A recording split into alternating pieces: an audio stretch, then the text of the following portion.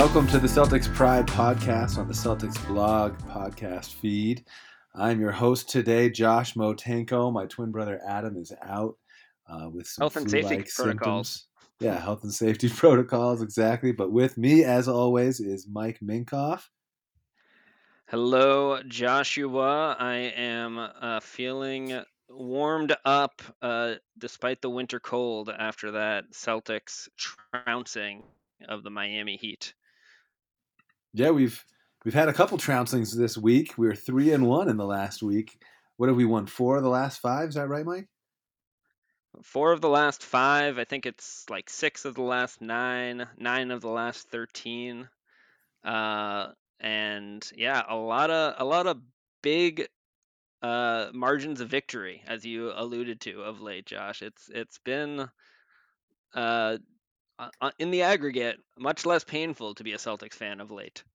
Yeah, I feel like 2 weeks ago on the pod, you asked us, or maybe you just asked me, does it feel like we've turned the season around? Like you had some really good stats about how it looked like we were. And it still kind of, to me, feels like, not really. It doesn't really feel like we've turned Yeah, any corners yet. it's a long corner. That's Yeah. I think we are. If you picture, like a track in for high school running or college running or whatever, like that. If you've ever run 200-meter sprints or 400 meters, when you're taking those turns, all of a sudden that feels a lot longer when you're in full sprint and you're getting tired. It's one of those. That turn is just taking its sweet time for the Celtics to get around, but they're making progress, I would say, on that turn. Yeah. They're starting to, they were heading in one direction, and they're getting to the point where they're almost heading the other direction now. Yeah. It's a wide left. uh, and so Very we're going to wide take it left. game by game for you on this podcast. Most recently, with the game that just ended, the win over the Miami Heat. We're going to talk about the last 4 games, and we're going to go over some notes that we had from the game, as well as talk about some players on the other side of the on the opponents to see, are there any old friends that we may have seen who used to be on the Celtics, anyone that we might want for our team currently as the trade deadline approaches in February 10th. We are going to look at the opposition a little bit. So, Mike, what did you think about the Miami Heat game? I mean, so real quick, the Celtics won this game 122-92, a nice, very stressful 30-point blowout. Um, they led right from the jump, with the Celtic starters continuing their trend of really strong play. The Celtic starters have been absolutely obliterating uh, other starting units of late, and they're on the season. They're like main starting lineup now has a net rating of 27.8 uh, in 200 and nearly 209 minutes playing Mm. together. That is obscenely good. I think it's the second best starting unit or 5-man unit in the league with like at least 150 to 200 minutes played, behind only um, Minnesota's starting 5, which for some reason is just exceptionally good. Um, uh, so the Celtics got out to an early lead, and they never really let up. They weren't as strong in the second quarter, with some lackluster play against the zone from a unit that included not as much shooting as you wanted. It was kind of that Marcus Smart, Dennis Schroeder pairing that sends so many Celtics fans into conniptions. Uh, but on the Yeah, whole, I it seemed mean, like not seemed much like not to after the like. first quarter, we came out to a strong lead in the first quarter, and like a lot of games, that second quarter started, and I started to get a little worried. The lead started to slip away a little bit. Yeah, but I mean, it got back to 32-32 at one point. But that was a pretty short-lived tie. The Celtics immediately went on a 7-0 run. It was 39-32.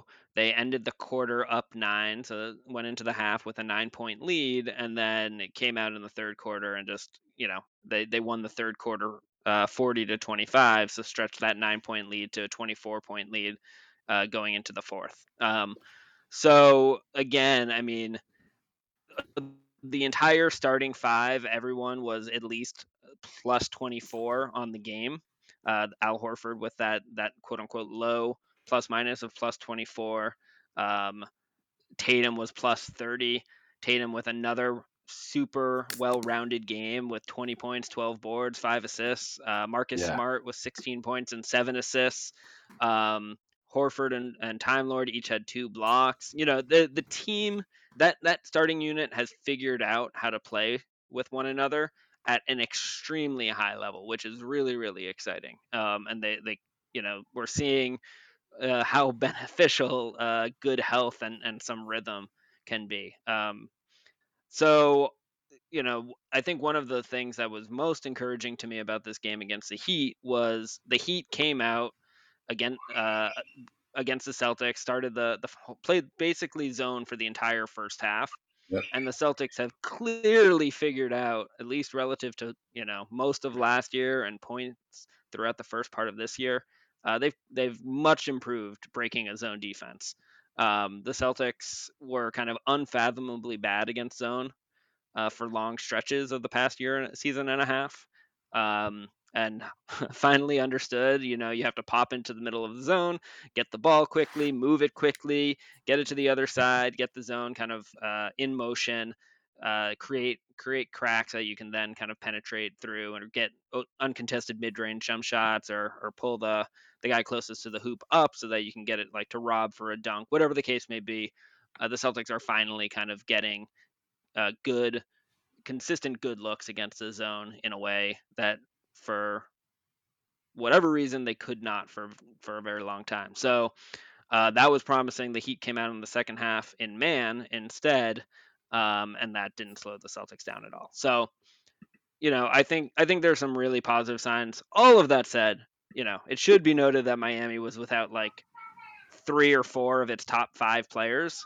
They Yeah. didn't have Jimmy Butler. They didn't have Kyle Lowry. They didn't have Markieff Morris. They didn't have PJ Tucker. So um, that Miami still was the top team in the conference, and they've been winning whoever's out there. So you have to take a little bit away from the Celtics, but you should also commend the Celtics for putting together a really complete performance against a team that's always exceptionally well prepared and well coached with Eric Spoelstra at the helm. Yeah, I mean, they came into this game number 1 in the Eastern Conference, and they left this game number 2 in the Eastern Conference. They did, Um, and yeah, just on that, the Celtics miraculously, inexplicably, are, I think, now still only 6 games back of first place in the Eastern Conference, despite five and a all of half. the ups. Is it 5.5? Despite Yep. all the ups and downs of this season, um, that is that is one of Earth's greatest mysteries. They're also 2 games above 500 after this win for the first time since, guess. Do you I know. know? I Do was you just know looking when? it up. You just looked it up. Yeah, since Yeah. December 4th, Yeah. almost 2 months ago, when the Celtics were 13-11. It is obscene. That's your best uh, stat of the podcast, Mike. uh, Good work. it is so insane, man. So if it feels like it's been a long time since the Celtics have been this far past the 500 mark, it's because it has been. Yeah. And we can pause right there and let that soak in, I think. I Yeah, think the points that you were making about the as it starting lineup, as it soaks um, in, does it feel good or does it feel bad? yeah, it's a little of both, not going to lie. But Mike, I think the point that you were making about the starting lineup, I mean, this kind of coincides with when Marcus Smart kind of came back into the lineup. And, just when you look at that starting lineup of Tatum and Brown and Smart in the backcourt, and Horford and Rob Williams in the front court, like, it kind of makes me cringe a little bit, because of that double big lineup, but it has been really successful. It is our most trustworthy lineup. Um, and they're finally back together. I mean, we've had feels like almost 2 years of not, or maybe even 3 years of not having our best lineups as much as we'd wanted to have them, and we're finally putting a little string together of some games. Every single game this week, at least, has been with that starting lineup, and it's been a much better week to be a Celtics fan for sure. Yeah, and I mean, yeah, you're you're spot on. I don't have the exact numbers. Ryan Bernardoni or Danger Card at Danger Card on Twitter tweeted out. I think this was 2 or 3 weeks ago. He maintains a spreadsheet of like available Celtics players and reasons when they're unavailable, why they're unavailable, and the brevity or the extent to which we did not have kind of our core players all healthy at the same time far outnumbered the number of times we had everybody healthy over the last 18 months or whatever it's been, 2 seasons. um and certainly the consistency of having everyone available of late has been tremendous. And yeah, you touched on Marcus Smart. I'm sure we'll bring him up more than a few times this podcast because he's been tremendous, kind of being that glue guy and connector that we've been talking about. I feel like his overall shot volume has been much lower, especially since he returned from COVID. He's been getting 7+ assists a game. Uh, in this recent stretch, he had 12 assists going, against New Orleans, which we'll talk about that game a little bit more shortly.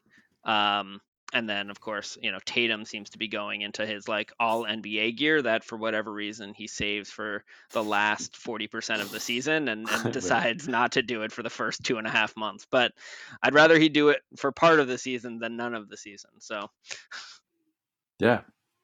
And then, as the trade deadline approaches, was there anyone on the other side of the ball that you liked tonight? Anyone that caught your eye? I mean, uh, I'll need to preface this by like the trade deadline for the Celtics is going to be an interesting one. I think we're going to have a more dedicated conversation about the trade deadline in our next episode, which will be our last one before the actual trade deadline hits. Um, but I don't expect the Celtics to make any major moves. There was a tweet from Mark Stein earlier today being Monday, indicating that the Celtics are likely to move Dennis Schroeder, uh, assume if they can find a place to basically offload him without taking any salary back in return. Um, and Brian Windhorst on his podcast, the Hoop Collective, last Friday had indicated that there's kind of murmurs about Cleveland being a landing spot for him, and they just got a disabled player exception for the Rubio injury, which Schroeder can also conveniently fit comfortably into. So there's probably something there that could happen. Um, Beyond that, I don't expect the Celtics to make a ton of moves or major moves. So Wait, wait, wait, wait, I wait, wait. offer that. Yeah. That's I need to comment on that. There is definitely something going on, in my opinion, with Dennis Schroeder. I think he will be traded. I think it's imminent. If you look at how many minutes he's played, I keep looking at box scores because I've been doing that since I was 12 years old, and I'm like, man, Schroeder only played 17 minutes tonight. New Orleans only 16 minutes. Atlanta, he only played 15 minutes against his old team. Sacramento, he only played 16 minutes, and that was a blowout. He could have played a lot in that game if we wanted him to. The last 4 games, he's played under 20 minutes each game. 2 games before that, 22 and 22 minutes. And this is a guy who's averaging 27 minutes a game. Um, so I think Yeah, and if that's you a look at sign of things to his come. splits, so his if you look at his splits, um, just by month, he averaged about 33 minutes a game actually a little over 33 minutes a game in each of October and November. That was down to about 30 minutes a game in December, and now it's a little under 27 minutes a game in January. And as you noted, that's falling quickly. I think some of those numbers got skewed just from health reasons, right? When Jaylen Brown was out or Sure. Marcus Smart was out, Schroeder was playing a lot more. But I think you're right. I think it's also there's some writing on the wall here, and Schroeder's not long for the Celtics. And It's I know at least among conversations you and I have had, Josh, and also a lot of chatter I've seen on the Celtics blog Slack. Certainly, there won't be a lot of tears shed. I think should Dennis Schroeder find himself on another team by come February 11th.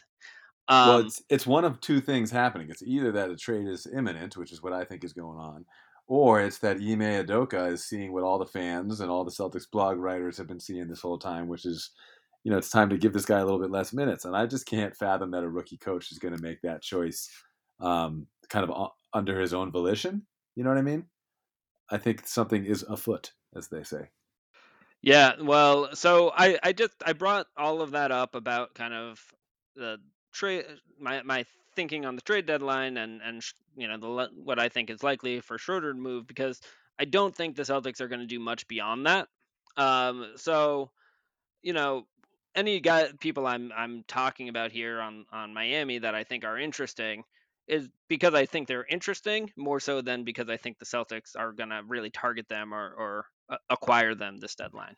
Yeah. So with all of that said, Wait. One more thing before we yeah, go into go that. ahead, go Now that we ahead. brought up Schroeder leaving, if he's leaving, a lot of people are going to make the assumption that Peyton Pritchard would step into his backup point guard role, and that he's actually played well enough to deserve those minutes and a bigger time out on the court. I actually think that that our backup point guard role is going to be filled by somebody else. I think. Can you guess who I'm thinking it is? Well, I'm pretty sure I know who it is. So do you Who? want me to give it away or do you want Yeah, to? give it away. Josh Richardson. Yeah, I think Josh Richardson can play the one. I think that especially off the bench, he's someone who, along with Smart, is going to be able to give us like defensive versatility, and he's already a guy who Coach Udoka is leaning on more and more each game. And I feel like as a facilitator, he's not a high assist guy, but he's someone who's going to try to make the right play and really cares about doing that. It seems, and I think that we're actually going to be way better off with him coming in off the bench to run the point than either Peyton Pritchard or Dennis Schroeder. What do you think? Yeah, I think there's a decent to good probability that you're correct, and I base that simply off of. I mean, I agree. I think Richardson could do a fine job in the role. He's not a particularly high level ball handler or playmaker. He's solid in those roles. He plays with good energy and pace, which I think is really important for how the Celtics are trying to play. And he does a good job of like cutting into the heart of the defense from the wings pretty consistently, which is maybe I think safe to say not something Schroeder does very aggressively with consistency. Um, and the other thing that I think is a tell on this is, Pritchard really has been pretty buried in the rotation, Mm-hmm. despite Schroeder's diminishing role, and guys like Neesmith and Langford continue to get run ahead of him off the bench, and so, I think there's a couple of things going on there, but I think it suggests for whatever reason Ime doesn't have a ton of faith in Pritchard being in a more prominent role. Um, and I think Ime also has a real desire to be able to play this highly switchable unit. And Pritchard's a smaller guy. He holds his own defensively pretty well for his size, but he's Mm-hmm. still not as switchable as either Langford or Neesmith. Mm-hmm. So I think for all those reasons, there's a lot of reason to think that might indeed be the case. And Ime also plays extremely short rotations.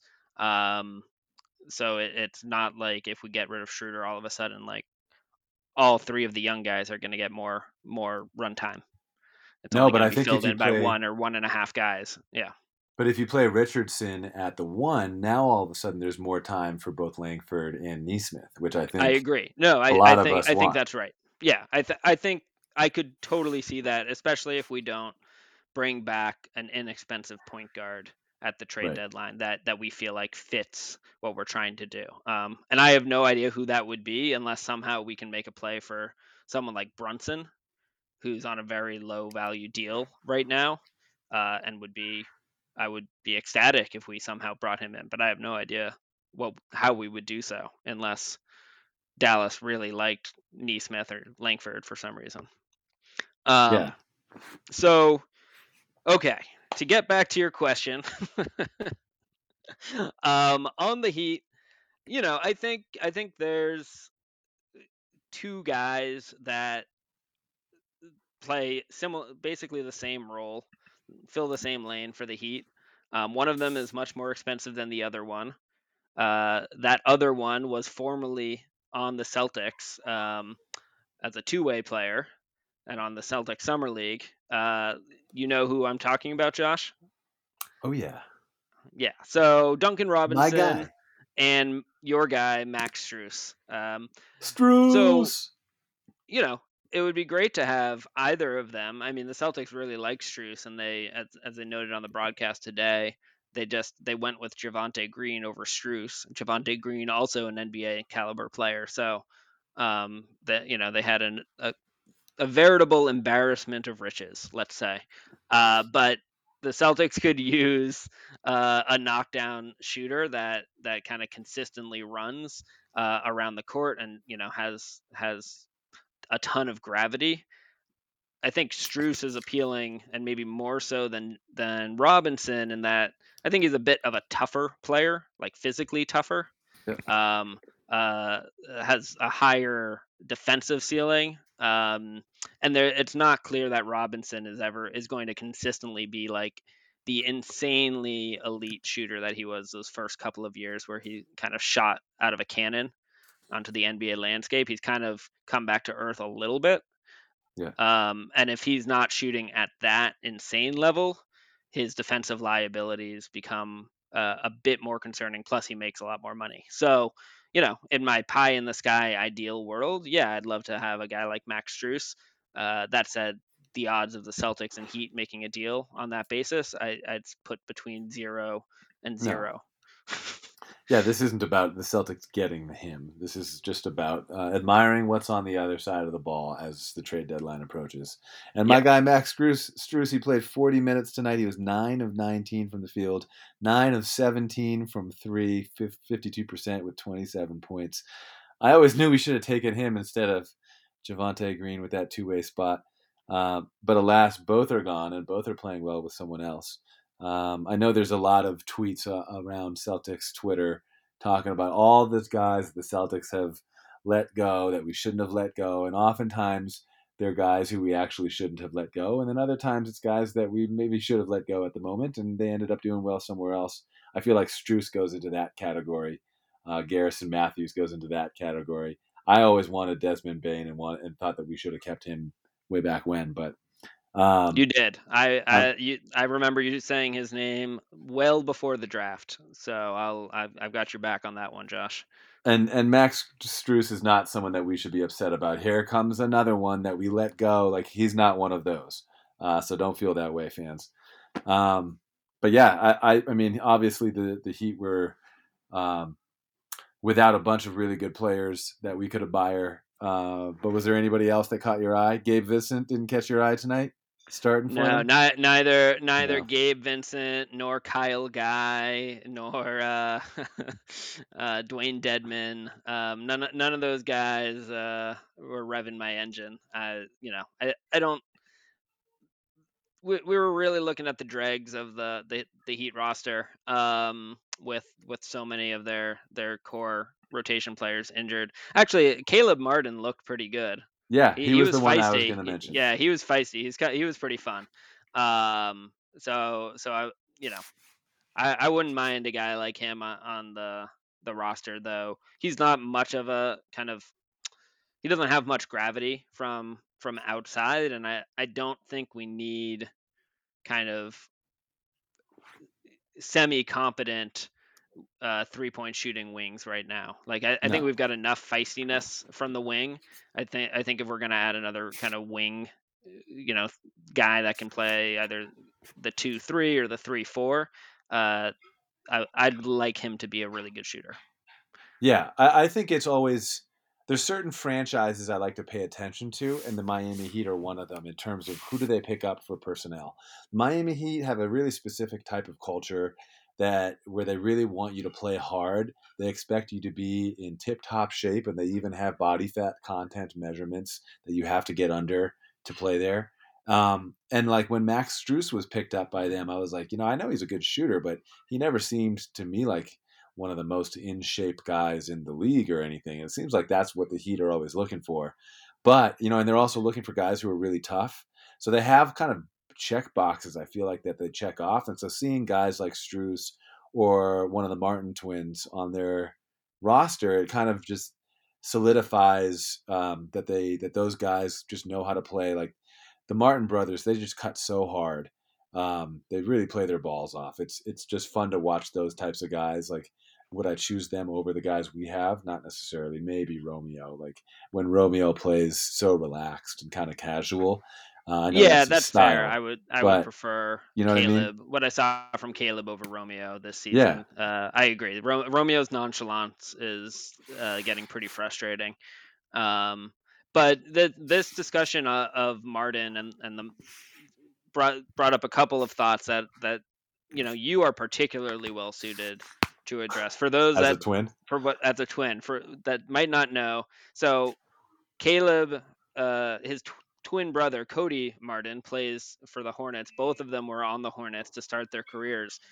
This Caleb getting traded to Miami was the best thing that happened to either of them because they were indistinguishable, like physically and in terms of their performance on the court. Like it was impossible. No one, I certainly, no one that wasn't closely following the Hornets could knew anything to differentiate the two. I feel like, um, and I think Caleb's really showed out with his feistiness, his ability to fit into Heat culture. So my question, Josh, for you as a twin and without Adam here to defend himself, is which Martin brother do you think you're more like, and Oh, why? am I more like?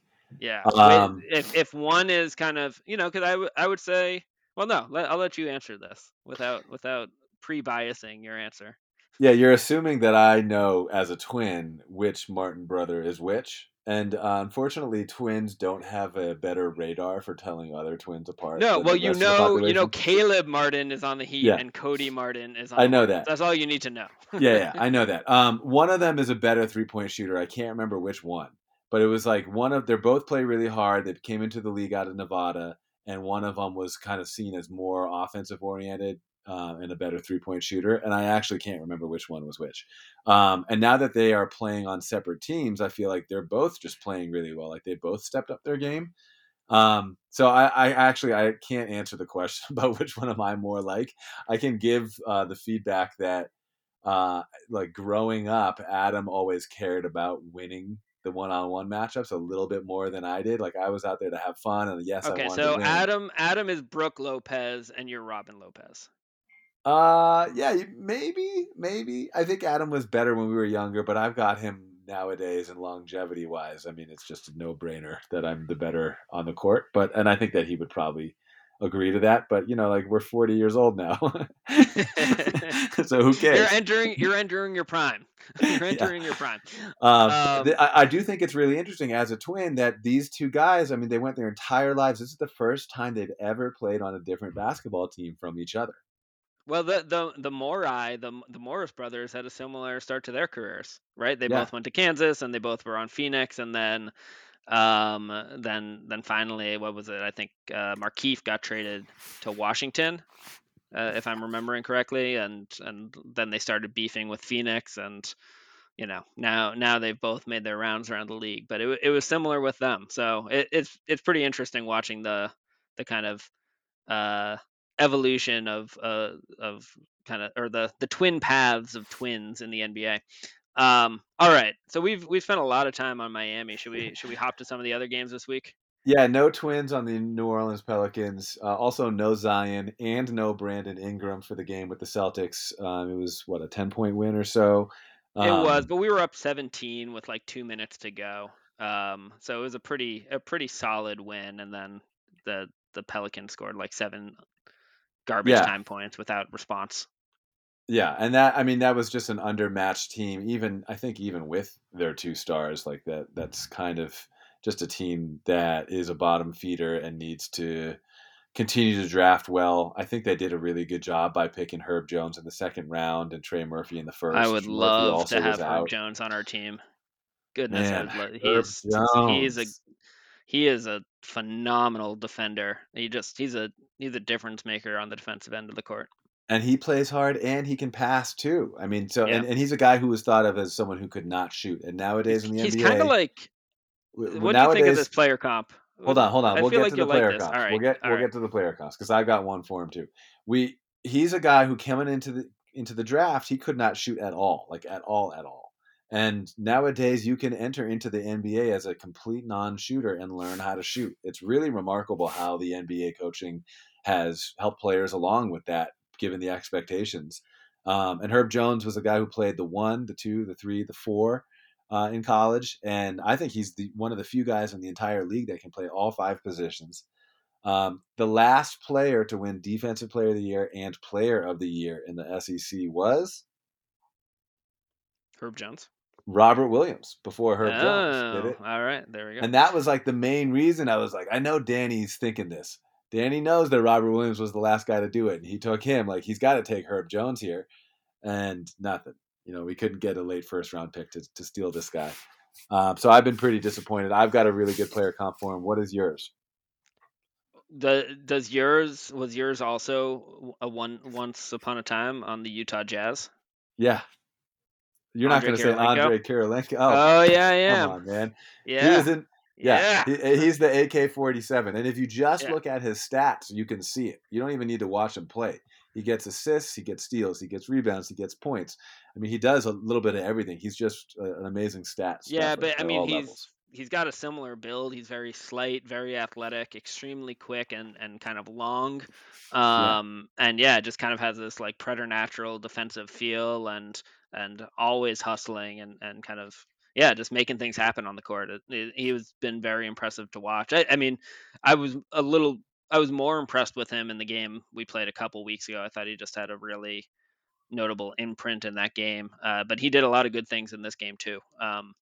It yeah, he's very impressive. A little And old for a rookie, 23 years old, but right. very impressive. Which is I think another reason why he slipped into the second round. A lot of Yeah. people are down on older rookies, but I like Davion Mitchell. I like Herb Jones. I like Desmond Bain. I like the old guys who are coming out. I didn't like Carson Edwards, but Mike, what did you think of the Celtics ball movement in the New Orleans game? In the New Orleans game, it was also I mean it was also really quite good. As I said earlier, Marcus Smart had 12 assists. I mean, Yeah, they faced some zone against the Pelicans as well. I think that slowed them down a little bit. But they're the offense is doing a lot more at bringing like Robert Williams up to the top of the key to help get some ball movement. Obviously, Jason Tatum's been pretty effusive recently and is uh, praise of Robert Williams and how much he liked playing with Robert Williams, just his ability to dive to the hoop and be a vertical threat, his ability to kind of quickly pass the ball if he is rolling into that kind of mid post area or right in the heart of the lane, he just has such a good court sense and awareness. His ability to kind of reverse the court and get it to the other side, the other corner, instantly is generates a lot of kind of open looks out of the corners or gets the defense in a heavy rotation so that you can open up a good look yeah, after a few more swings. So um, I think the Celtics have really leveraged again, particularly that starting unit. And I would say really, I mean, especially these recent games where Schroeder seems like one of those guys where if he's not getting kind of starter run, and his splits between being a starter and coming off the bench are insane this year. So like everybody other than Schroeder has, I think, been really good at playing within the Celtic system and doing what Ime wants to do. Schroeder coming off the bench is still a bit of a ball stopper. He still plays with a lackadaisical energy. I think we saw that uh, against the Heat tonight. We saw that against the Pelicans as well. We saw that against Atlanta going back. So him being the exception, I think the ball movement was quite good. What did you see, Josh? yeah. I thought the ball movement was good in that game. I thought the ball movement was actually really good in the Atlanta game too, despite the loss. I feel like the first 3 quarters were really great. Like Tatum and Brown were really driving and looking for their teammates.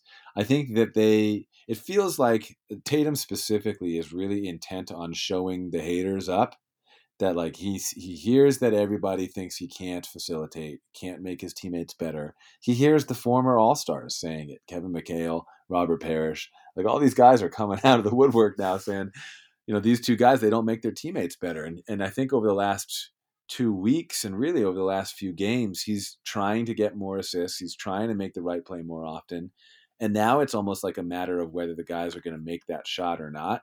But I thought through 3 quarters in the Atlanta game, they both did well, Tatum and Brown, in terms of that skill. And then just in the fourth quarter, they didn't, it was like another one of those games that we've seen over and over again where they play 3 great quarters and then, lay a complete goose egg in the fourth quarter. I mean, Trae Young took a charge on Jaylen Brown in the fourth quarter with 5 minutes left of the Atlanta game. Just because it's just so obvious, Jaylen Brown, when he's driving, even when he drives to pass, he continues running or he jumps to pass, and you can easily slide over and take a charge on him. But and then we kind of got caught up in the ISO ball thing again when the game was close. So I think So that's kind of the next level is we need to be tested by close games and see if we actually revert back to that hero ISO ball stuff, or if we keep doing what was working throughout the game to get us, the leads. well, so and I mean, I agree that that's ultimately the test for this team, right? And my theory is it'll be a mixed bag for a little while still, right? Right. I mean, Josh, you've talked about for years how learning is not linear. Yeah, Things start to click, or like things like don't seem like they're clicking, and they're kind of stuck in mud for a while, and then all of a sudden something clicks, and there's like a big pronounced improvement.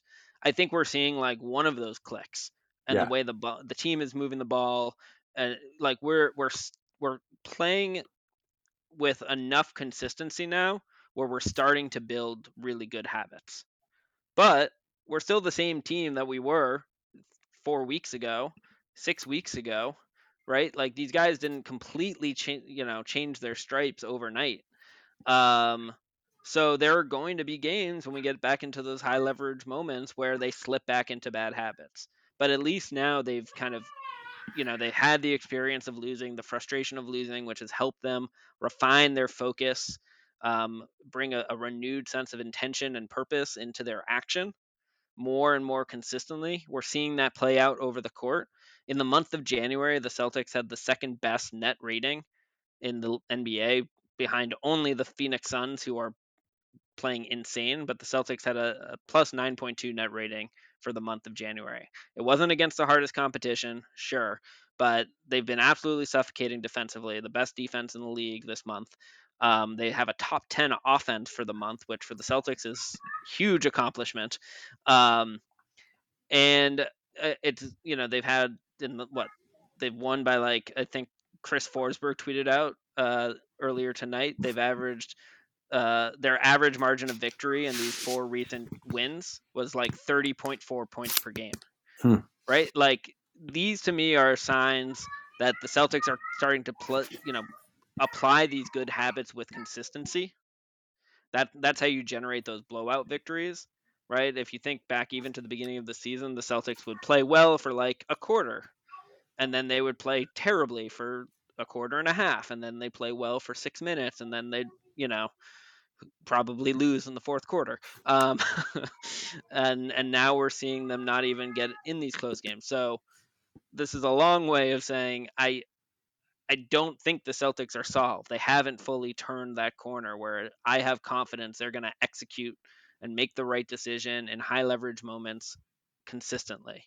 But I think we're finally at a point where the team is able to have some real foundation that it can stand on and build upon, so that maybe in a couple months, maybe next season, this core will have the experience and know-how of how to execute um, in those high leverage situations, and will have the good habits established that they can fall back on.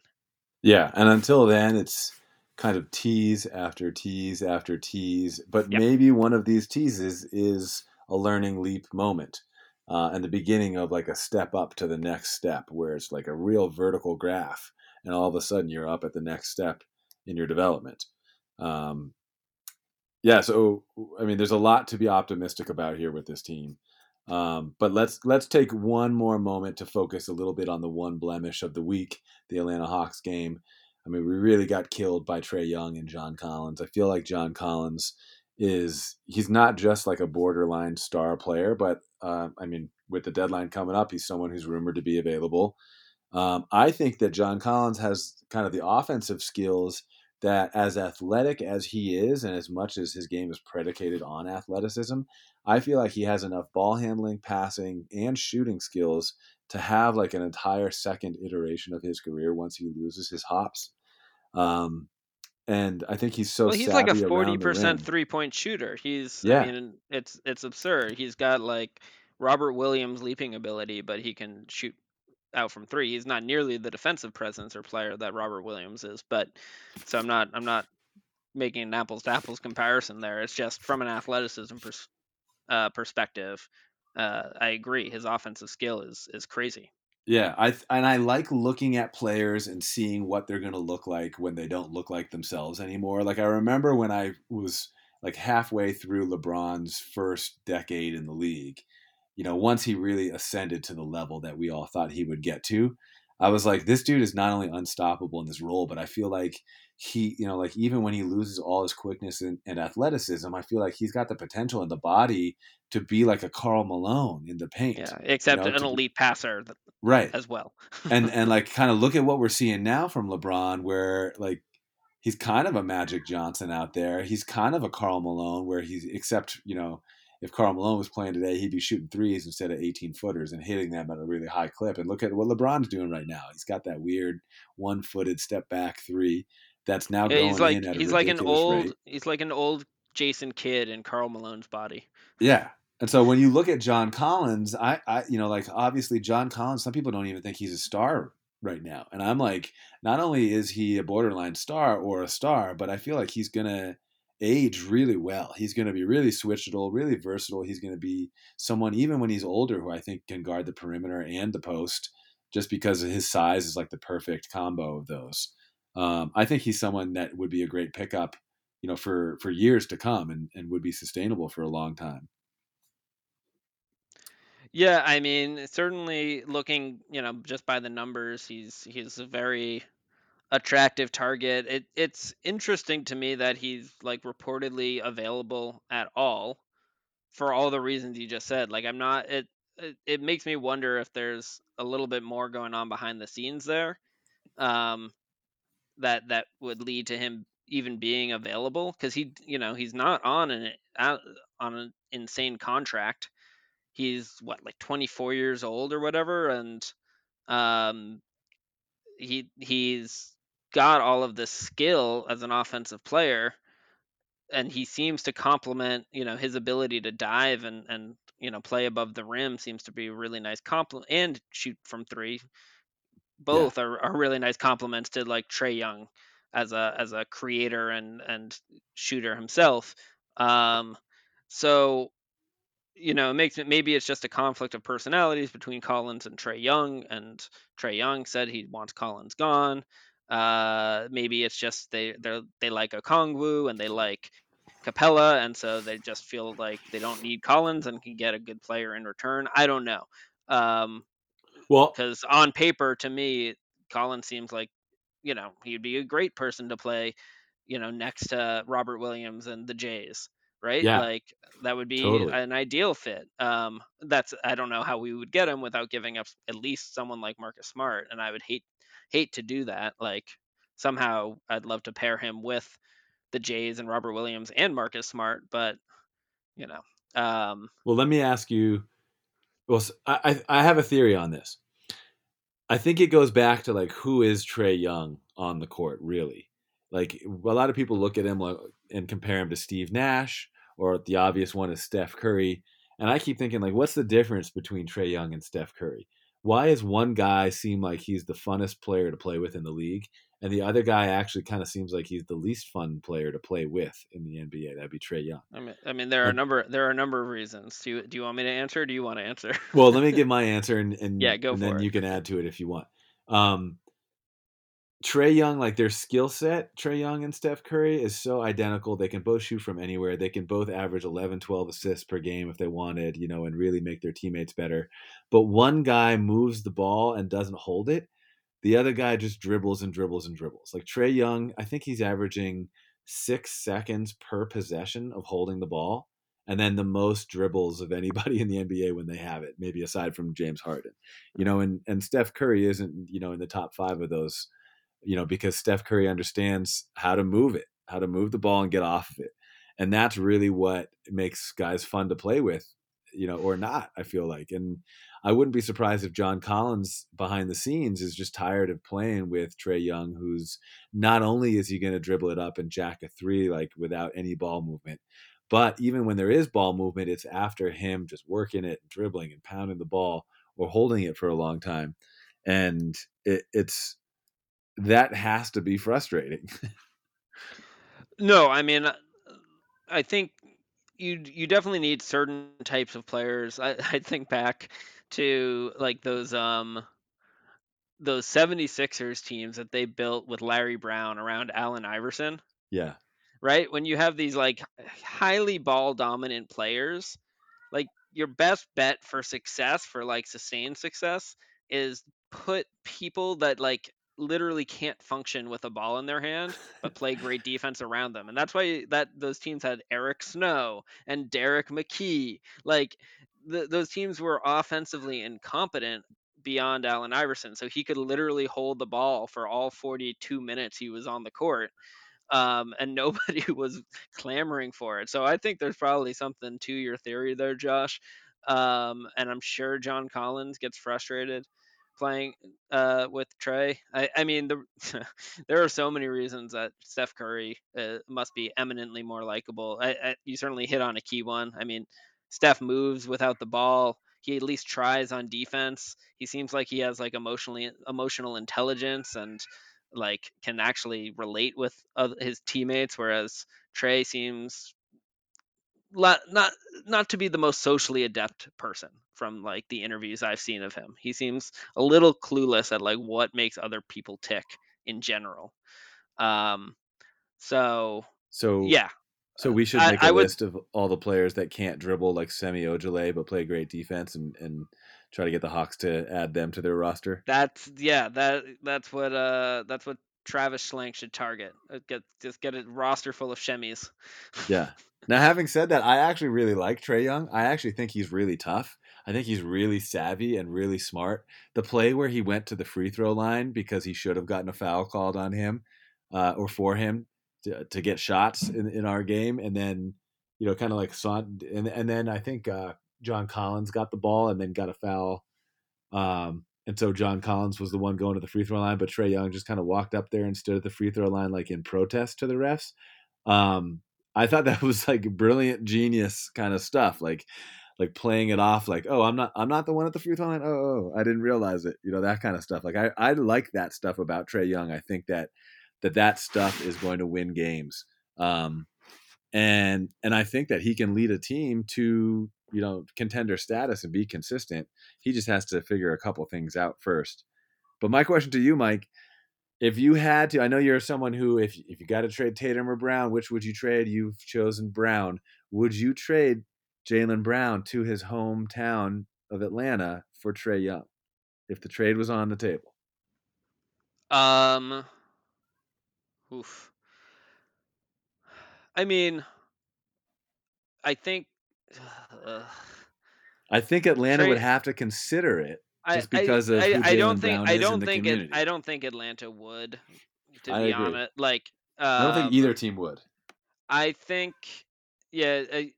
So I think the Celtics would be objectively better if they made that trade. I also think there would be resist. I would. Well, I know I would resist it. I mean, getting a guy like Trey Young just to rinse and repeat our cycle of small point guards that don't play defense, Right. which would be, it would be completely incompatible with Ime's system. I think Trey Young and Tatum would have a tough time coexisting because Tatum would really have to go to a complementary mode and be far less on ball than he's become accustomed to. Certainly, while the two of them are sharing the court. Um, so it wouldn't be an ideal fit from a number of perspectives. But all of that said, Trey Young is like an insane offensive force unto himself, and that trade would solve a lot of our offensive issues um, pretty quickly. Yeah. So I would have mixed feelings about it. I think the objective GM in me would say yes, I do that trade, but the emotional GM in me that also wants a certain type of aesthetic to the basketball I watch would, both on offense and defense, would not be too excited about it. What about you? Yeah. It's one that gave me pause when I thought about it, and I thought about Jalen Brown being from that area. And it was one that was like, I think both teams would have to consider this. I don't think either team would do it. And would I do it? I don't know. It gives me pause. I might do it. Like I think Trae Young is such an impactful player, and he's so smart and savvy. I mean, obviously, as a coaching staff and a front office, you'd have to get together and say, can we make a trade for somebody that the coaching staff is going to have to cover up extensively on defense? And so that's like the same conversation with Isaiah Thomas or Kyrie Irving or Kemba Walker, right? Like that. That's the kind of conversation you're in. Except it might be even worse for Trae Young. Trae Young, Well, maybe just like Tatum, Trae Young is a guy who's proven that he's going to play a certain way throughout the year, and then when the game is really on the line, like can you if Trae Young is in the Eastern Conference Finals and he needs to make a big defensive play or go take a charge, I would think that he's competitive enough that that's the time he would actually do that and step up to the plate yeah, defensively. I agree, and there's also one huge difference with Trey Young and like Kemba Walker, right? And like they're both Facilitating. really really substantial minuses on defense. I mean, Kemba competed. I loved how he competed on D and he took charges and all of that. But I always, maintained my concern with Kemba was like, if you're going to be a minus defender and a small point guard, you have to be like an insanely positive offensive contributor. Right. And I would like draw a comparison to Steph Curry and be like, Steph Curry's offensive rating or offensive contributions are like off the charts. Trey Young's offensive rating and offensive contributions are off the charts. So it makes up he's good enough on offense that you can get away with how bad he is on defense as long as you've got the right pieces around him. And I agree with you, Josh. I thought he showed out really impressively in the playoffs last year. He kind of showed that he did have a real toughness and grittiness and ability to kind of step up in big moments in his character and in his nature that yeah, I mean, I think he's an all-star for a reason, and Jalen Brown's not an all-star for a reason this year. So, or unlikely to be an all-star this year. So, uh, if I was Boston, I'd probably do the trade. I don't think Atlanta gets past. I don't think you finish the offer from Boston to Atlanta before Atlanta hangs up the phone. To be honest, so Yeah. I think Trey Brown, Trey Young is effectively untouchable for Atlanta. Jalen Brown is untouchable-ish, but of the two, I would say Jalen is far more likely to be traded than Trey Young in the next like 3 to 5 years. Yeah, and then obviously the first game to start the week was against Sacramento, the second biggest win margin in franchise history. Just a huge blowout, a great game to watch if you're a Celtics fan of any age, and again a team that was missing some big time players. De'Aaron Fox was not in the game for Sacramento, but just overall, I think this has been a really good week for the Celtics. There's a lot to be optimistic about. We're on a 2-game win streak for the 8th time this year with Charlotte, Detroit, and Orlando coming up. I think this Can we is a get to the big really, four? Can we get to the yeah, big four? I think we can do We 5 in haven't. a row here. I think Whoa, this is finally the time that we whoa. can put together the winning streak that I've been looking for. That to me signifies that we've actually turned the corner. We're Um, actually rounded that curve. yeah, but I mean, just in general, lots of storylines, lots of optimism here from at least the Celtics Pride podcast, which hasn't always been the case this year.